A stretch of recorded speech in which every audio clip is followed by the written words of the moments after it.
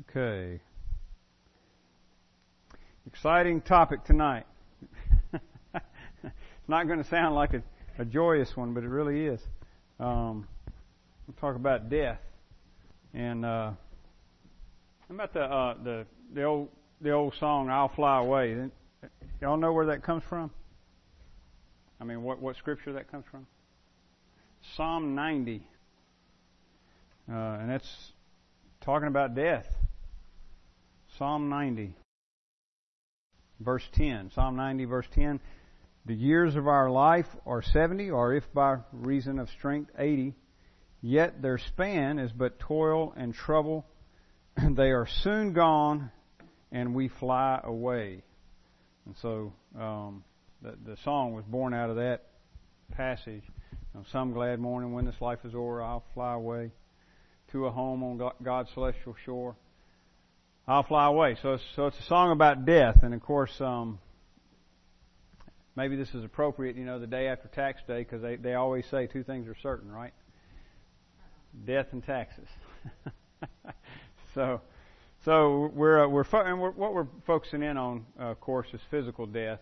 When you think in terms of ultimate death, of course, you're talking about separation from God. So ultimate death would be what's described in the book of Revelations as the second death, and that is to be separated from God forever. But what we're talking about here is physical death. And in fact, I kind of want to focus in on two things: physical death and the intermediate state. And I'll come back to that in a moment. But first of all, physical death, and as we just saw in Psalm 90, you might live to be 70 or 80, but eventually we all die. So that's kind of the first thing I want to note here. Everybody dies. So in one sense, you could say that death is a fact of life for us. Hebrews says it this way, and this is, of course, often quoted verse, Hebrews 9:27. Just as it is appointed for man to die once, and after that comes the judgment. So he just kind of says that in passing, in the middle of a thought, but that, or those two phrases actually, are true, profound truths. It is appointed for man to die once. In other words, we can't avoid it. It's appointed, and after that comes judgment. Well, are there any exceptions to this? Yeah, the widows. The widows. Well, that's going back to some that did wind up dying, but yeah, Elijah and Enoch never saw. That's fascinating, isn't it? I mean, as far as we know, they never experienced physical death. Well, yeah, there are exceptions to this rule. It seems like, anyway. As far as we know, they haven't died yet, haven't experienced physical death. But I don't know about being the two witnesses. That's actually that passage in Revelation is actually how can I say this? It's talking about a passage in Zechariah, and I don't know. I don't know. A lot of people do speculate that it's going to be Elijah and Moses. Actually, is what you hear a lot of times, or maybe Enoch, because neither one of them died. It may not be people at all. That may just be a way of representing something. But yeah, I guess we'll find out later on. But yeah, Enoch and Elijah, those are exceptions. Like Bob said. Any believer that's alive when Christ returns will not experience physical death, because you are changed in an instant from this body to the glorified state. So, man, how awesome is that? I mean, just skip the physical death part. So some will experience that. Death. Here's a little bit the way I think we ought to think about it. Death is not normal. I know to the world, of course, people say all the time, well, death is just part of life. Well, really, it's not. The reason we have death is why? Sin, right? It's the result of sin. So it's an abnormality. Adam and Eve were created and given access to the tree of life so that they could live. And that's interesting in itself. I mean, you can get in a lot of speculation there too, I guess. What if they didn't need the tree of life? Would they have died? Well, they had access to it, and the idea was that they would eat and just keep on living. But because of sin, death entered in. God told them, you can eat of any tree in the garden, but of the fruit of the tree of knowledge of good and evil, they were forbidden to eat. And of course, that's where they went and ate of the fruit of the tree of the knowledge of good and evil. So God had said, on the day that you eat thereof, you shall surely die. Now, did they die immediately on the day that they? Yeah, yes and no, right?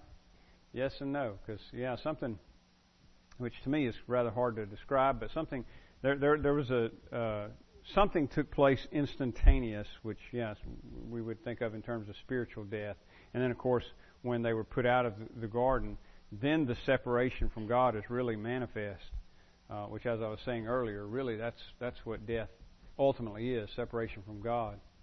So they were removed from God's presence in the garden. And then, because of their sin, though they didn't die physically that day, they did eventually experience physical death because of sin. So look at with me at Romans 5 for a moment. And I think this passage states that clearly, that death is a result of sin. And by the way, without...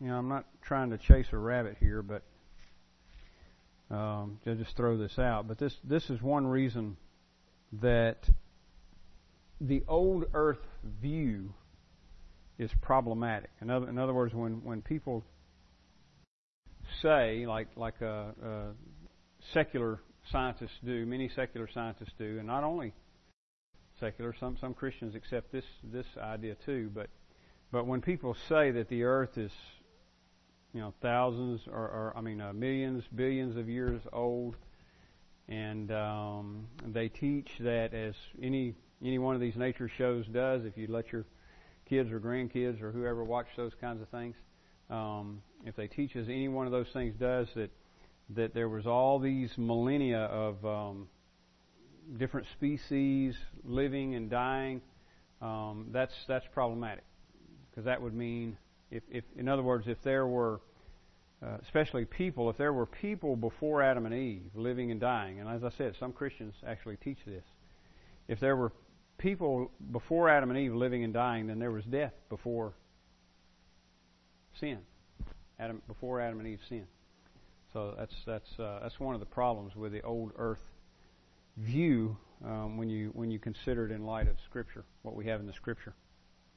All right, so Romans 5, verse 12. Therefore, just as sin came into the world through one man, and death through sin. And so, now, of course, Paul's making a point here that we're all sinners, and we're all condemned to death because of our sin, because we're all descendants of Adam. And then he's going to go on to talk about the gospel and how the second Adam, the last Adam, Christ, brings life to all those who believe. But again, as part of this teaching, he points out here that sin came into the world through one man, and of course is Adam, and death through sin. So you could say, paraphrase this way, just as death came into the world through sin. So sin came into the world through one man, and death through sin. And so death spread to all men because all sinned. All right, so death is the result of sin. Also in 1 Corinthians 15:22, Paul says, "For as in," again he's making contrast here between Adam and Christ, and he says, "For as in Adam all die, so also in Christ shall all be made alive." So, yes, ma'am. Yeah, I think so.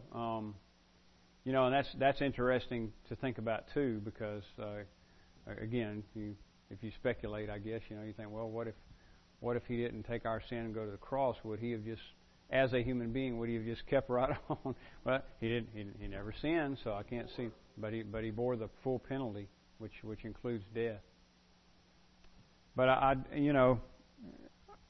do think and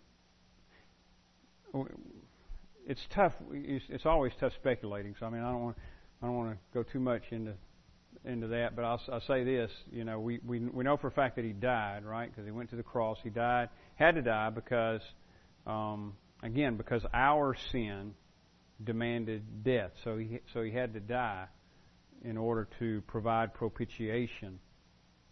But as Bob was just pointing out, which I think is good, a good point. I've had this discussion with people before about sickness. Some people speculate that Jesus got sick, and why would he suffer the effects of sin when he himself was never a sinner? So, on both sides of that argument, by the way, you have to get into speculation. So, but it never says that he ever got sick, and I don't see.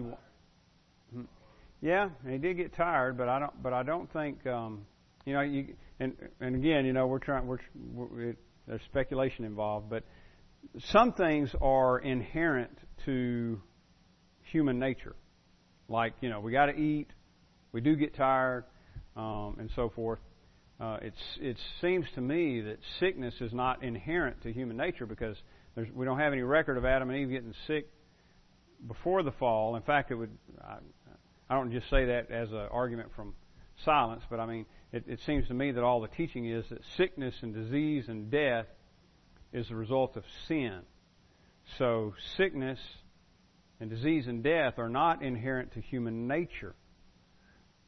Whereas, other things like it would seem to me, just the need to eat or getting tired if you walk 20 miles or whatever, would seem to me to be inherent to human nature. Yeah, he aged. Even physically, emotionally, mentally. He even grew in wisdom and as a child he grew in understanding and so yeah. And those things I would say I do understand to be essential, are inherent to human nature. So that's part of him being a human being. But he took the wrath of God on himself. Yeah. So he at least experienced the displeasure of God, the Father, for the first time in all eternity. Yeah, if we had, of course, it's beyond our minds, but if we had any inkling of the unity in the Godhead and the joy and the pleasure and the love, then if you kind of meditate on those things, and then you see on the cross Jesus cries out, my God, why?" The agony, for the first time in all of eternity, experiencing the displeasure of the Father. Jesus, who said, "I always do those things that please the Father," is for the first time experiencing disfavor or displeasure. So, and I say it that way because of the opposite. All he knew was the pleasure of God. So, it's actually a strong term because when you think about God being displeased with you, that's the magnitude of that is infinite, I guess. But all right, so death is an abnormality. It's because of sin. It's the result of sin, and it's evidence of sin. The fact that we die is evidence that we are sinners. All right, I alluded to this earlier, but just came to mind while I was looking at this. But some have actually died twice, right? It's interesting too. You think about the widow from Sarepta. Elijah raised her son, not her but her son, was raised again and then later to die. And then you think about the different ones that Jesus raised, like the widow from Nain's son, Lazarus. That's right. The Jairus' daughter raised, physical death. They experienced physical death, raised from the dead, but to die again. So I think Paula, you mentioned this the other night. We were talking about this the other night, but like in 1 Corinthians 15:20, where Jesus is called the first fruits from the dead, the first fruits of the resurrection. I think that's the idea there, is that he's the first fruits in the sense that those who are raised to die no more. So he would be the first fruits of that crop, if you will. Those who are raised to die no more. So that's what we have to look forward to at the resurrection. Being raised to die no more. The story there of Lazarus and the rich man, it's hard to tell if it's and I'm coming back to this purposely because of talking about the intermediate state here, but it's hard to tell if it's a parable or if it actually happened. But either way, I don't know why Jesus would describe things the way he did if that's not the way it is. You know what I'm saying? So even if he was telling a parable there, I think we can learn things from it about what it's like for a believer who's died. So that's one thing right there. You got the image of being carried away by the angels. The other, of course, a major thing that a lot of times people think about and ask about is our consciousness, the ability to recognize, and those things are there. Even the rich man who was being tormented recognized not only Lazarus, whom he knew when they were both alive, but he recognized Abraham. In the intermediate state, that is the state between physical death and the resurrection, the final resurrection. The Bible seems to teach clearly, not only there, but I'm just saying there's evidence there in that passage, but the Bible seems to teach clearly that we will be conscious. In other words, believers now that have gone on are in a conscious state, disembodied, and that's one thing that makes it a little difficult for us, when we try to think about it and put it all together in our minds. But so you've got spirits or souls without bodies in the presence of the Lord. All right, so in fact, let's look at Philippians 1. Just thinking about the intermediate state here, because as I think Pam just said a minute ago, these things are very comforting. Okay, Philippians 1. We start in about 18 here, 18, 19. For I know that through your prayers and the help of the Spirit of Jesus Christ, this will turn out for my deliverance, as it is my eager expectation and hope that I will not be at all ashamed, but that with full courage, now as always, Christ will be honored in my body, whether by life or by death. And that's incidentally another thing to think about, that we do death for the believers is another way of honoring Christ. So Paul says here, Paul has confidence that Christ will be honored in him, whether in life or death, whether he lives or dies. Whether by life or by death, verse 21, for to me to live is Christ, and to die is gain. So Paul says, if I remain here, I live this life for me to live is Christ. In other words, it's just, that's what I'm about. Christ lives in me and through me. My life is spent for the glory of Christ. That's essentially what he's saying. For me to live is Christ. And to die is gain. If I am to live, verse 22, if I am to live in the flesh, that means fruitful labor for me. Yet which I shall choose, I cannot tell. And of course, he's talking about between life and death.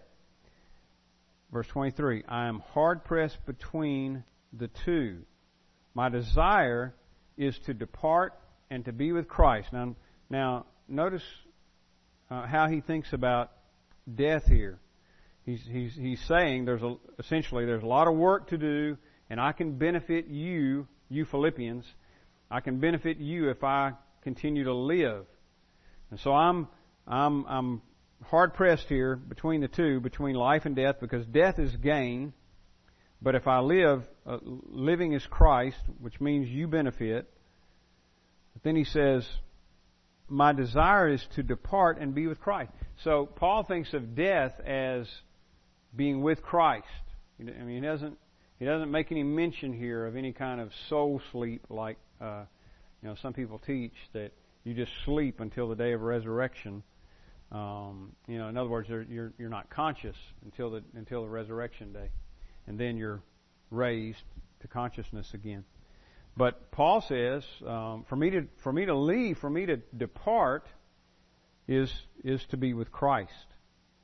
For that is far better. So the reason he in weighing out the two, life and death, the reason he would rather die is because that means being with Christ. Verse 24, but to remain in the flesh is more necessary on your account. Convinced of this, I know that I will remain and continue with you all, for your progress and joy in the faith, so that in me you may have ample cause to glory in Christ Jesus because of my coming to you again. So, to live is Christ, to die is gain, and to die, he says, or to depart this life, is to be with Christ. To be with Christ. In 2 Corinthians 5:8, he says, we are confident, I say, and willing rather to be absent from the body and to be present with the Lord. So, similar to what he's saying here in Philippians, dying is gain, and for me to depart is to be with Christ. In 2 Corinthians 5:8, he says, to be absent from the body is to be present with the Lord. I think this is a difference too, and I was thinking about this when we were talking about the little boy that the book's written about. It seems to me that Jesus makes a difference. And like you think about the case of Lazarus, and Jesus says very plainly, this sickness is not unto death. Well, Lazarus did die. So what in the world did Jesus mean, this sickness is not unto death? And I think, that what he meant was, it's not final. In other words, yes, he's died, which he goes on to tell the disciples because they thought he was sick, and Jesus finally tells them he's dead. Tells them plain out. So he knows he's dead. When he says this sickness is not unto death, he knows Lazarus is going to die. So I think what he means there is that this is not final in terms of, this is not the death, and I'm of course paraphrasing, just tell you what I'm thinking, how I'm understanding it. But I think what he's saying is, this for Lazarus is not the death in which he will depart and go to paradise. But it seems to me that would kind of that just seems problematic for these stories of going and coming back.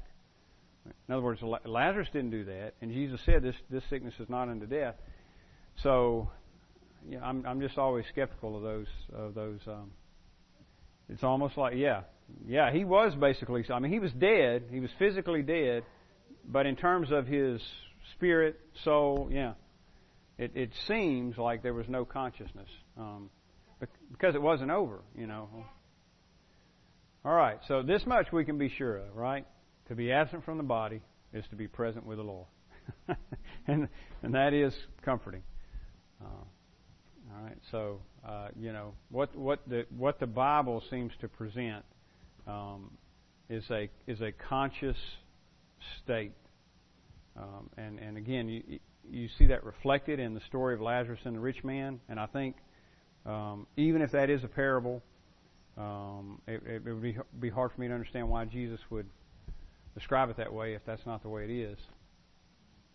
So, but I'm not even convinced that's a parable, because he uses a name there, Lazarus, which he doesn't typically do that in parables. He'll just say something like, there was a certain man, or something like that. But in that particular one, he gives a name.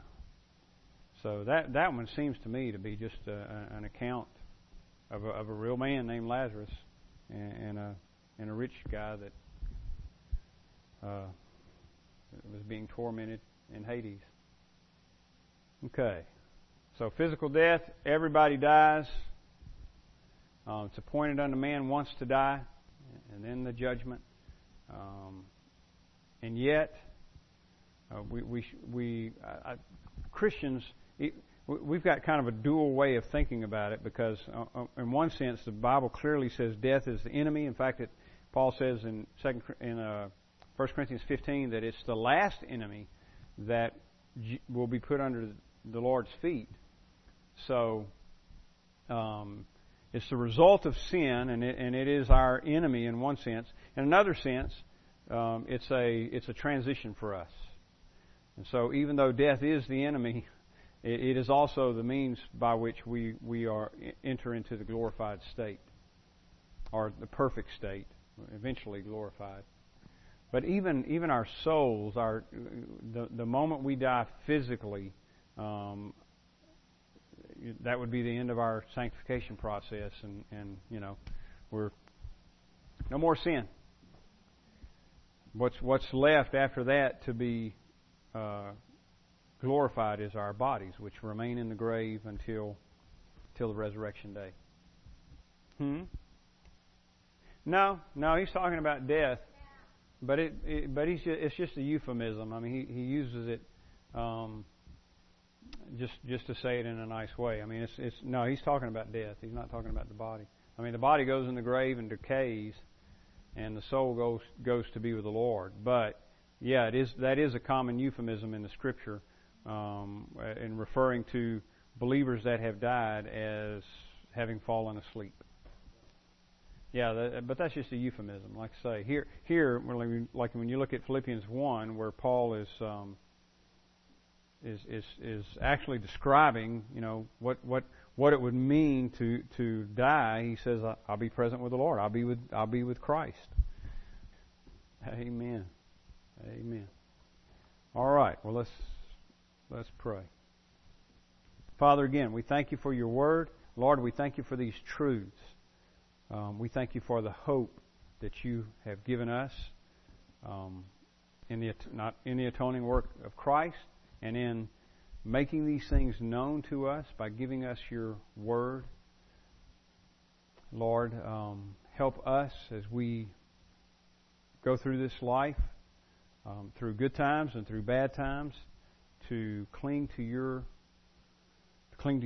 and to cling to your promises that you have given us, Lord, so that we may face whatever we face, even physical death, with the assurance of coming into your presence forever. Again, we thank you and we pray in Jesus' name. Amen.